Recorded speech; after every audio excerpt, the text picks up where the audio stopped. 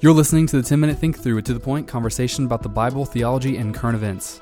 Owen Strachan writes, of all the many cultural shifts the church did not see coming down the pike, and possibly at the top of the list, maybe the growth of singleness. Many churches and Christians handle singleness with grace. Others don't. Not along if any of these land. Well-meaning older women asking younger women why they're still single. Singles showing up to hang out with a group of friends, only to find out that they're the lone, unattached person amidst a sea of couples, unwittingly the third or fifth or seventh or even ninth wheel. And the pastor is preaching marriage to the skies while seemingly forgetting that roughly 30% of his congregation is, in point of fact, unmarried. Yeah, it's pretty crazy. The article that we're referencing talks about the statistics of when people are getting married these days. And in America, it's the highest age that it's ever been. For men, it's 29 as first marriage. And for women, first marriage is 27, which is, remarkably high. My parents got married at 19. So that's pretty different. Yeah, it's changing really quickly as well. It's not like it even took us all the way back into the 70s when your parents got married, Jim and Tammy, if you're listening. Not 70s. They'll be so mad at you. Oh, in the 80s? 80s, yeah. Okay. All right. In the 80s. Sorry, Tammy. Jim, not sorry. So 1990, the first marriage for men was 26, women 23. So it's going up quickly. This is not something that's just like, oh well, these things kind of change over time. It's happening really fast. And so our culture really is shifting. And so what does the Bible say to that?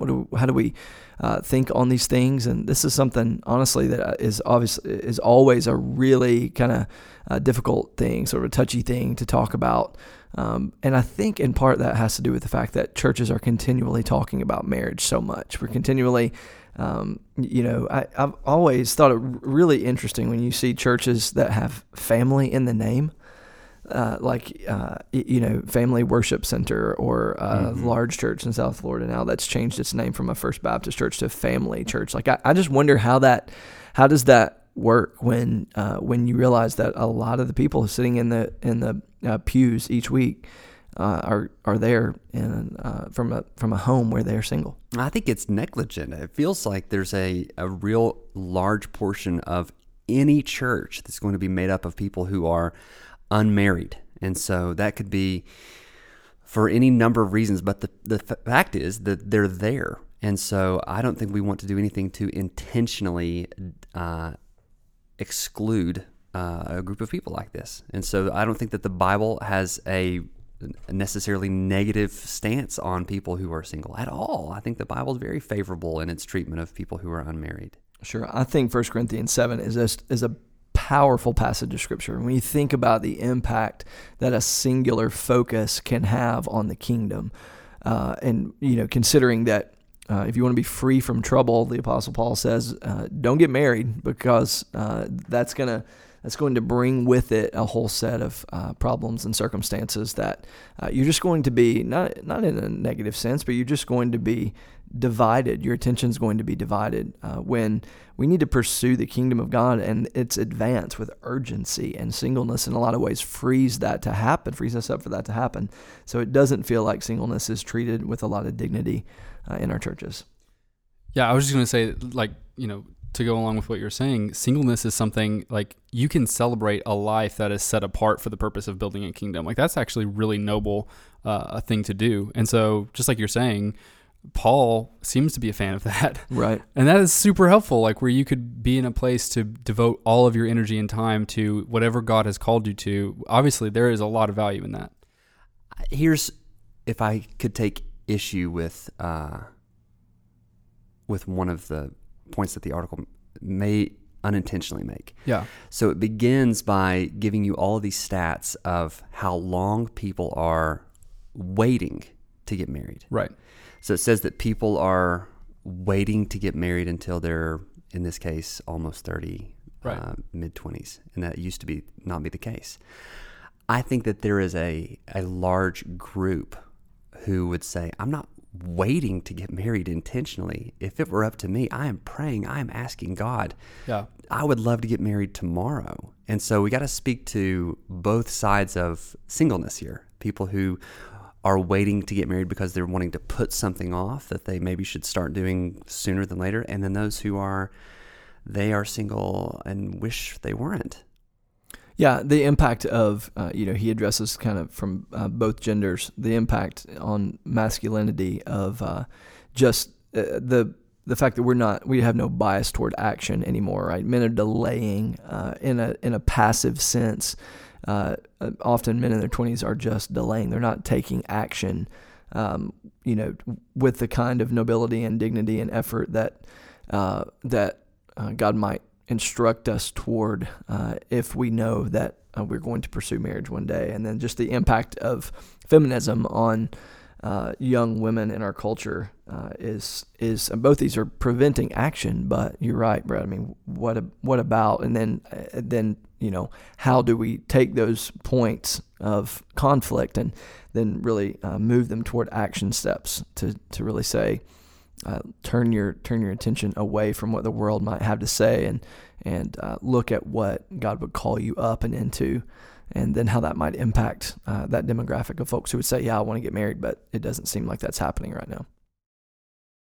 Yeah, that's true. And I also was thinking about the fact that like these statistics are, they're not taken within the church, they're taken countrywide. So when we see that the average person's getting married at age 29, that is, there are a lot of reasons for that beyond either of those two. Either you're setting yourself apart for the purpose of God's ministry, or you desire to be married and that just hasn't happened yet. There's also this whole other category, because like this measurement is taken of the whole country, of people who are in, they're just hooking up.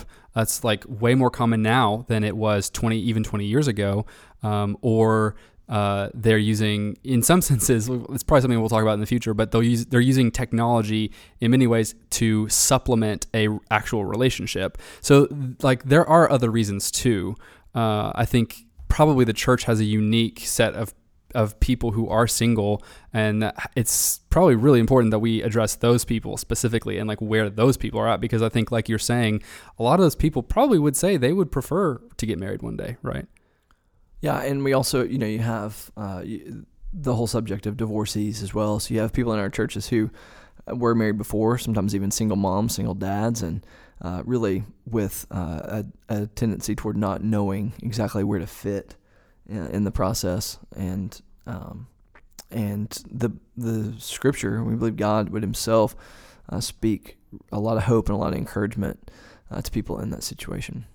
Do you say that there's different advice or counsel that you would give to a single man versus a single woman? I think it would revolve around the same theme, but it would be different advice. So it would be, it's time to, to a single man, who, are you saying in a date, who's dating someone and maybe interested in pursuing marriage possibly one day? The guy who's, he's a Christian, and he comes in your office and he says, I want to be discipled. You tell me, I'm submitting to our church, and so you tell me what to do. I want to be a godly man and a healthy contributor to the local body. When it comes to relationships, what would you tell that guy?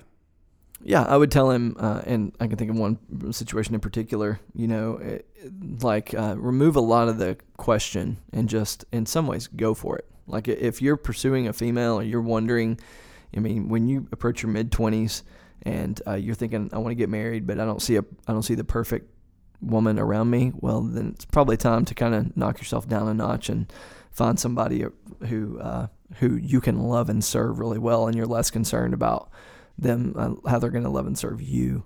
Now, I don't think that means we want to marry outside, compatibility as it relates to spiritual maturity, but I do think it's wise to say, go ahead and step forward. Like, unless you sense God is calling you to be single for a long time with a really specific purpose, then it's okay for you to look really hard at who might be around you right now. Yeah, and I would also say that while you're in the period of singleness, the most important thing you can probably do is to engage in a different kind of community. So you may not be in a relationship that is every single day with the same significant other, but community is an aspect of all believers. It's actually a really crucial component of a healthy Christianity. And so I think probably the biggest pain of singleness is loneliness, right? Where you feel lonely. And I think part of that is probably just our individualistic culture. And so maybe finding a way to return back to a more like community-centered culture within the church is probably the best thing that could happen for people who are single. And so, whatever it takes, find a way to connect with other people who are in a similar stage of life, I would say. Yeah, and as church leaders, this is not we realize a lot of this initiative kind of falls on some of us.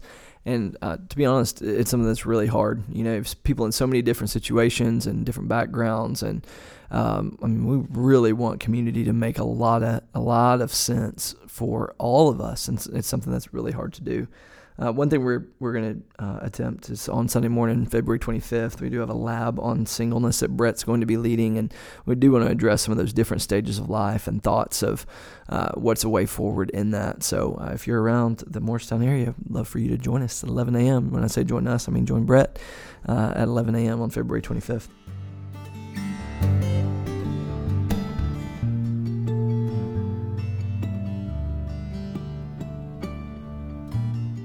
Thanks for listening to this episode of the 10-Minute Think Through. If you enjoyed our podcast, please take a moment to rate us on the iTunes or Android podcast store. You can find all of our episodes and submit a topic request on our website, 10minutethinkthrough.com.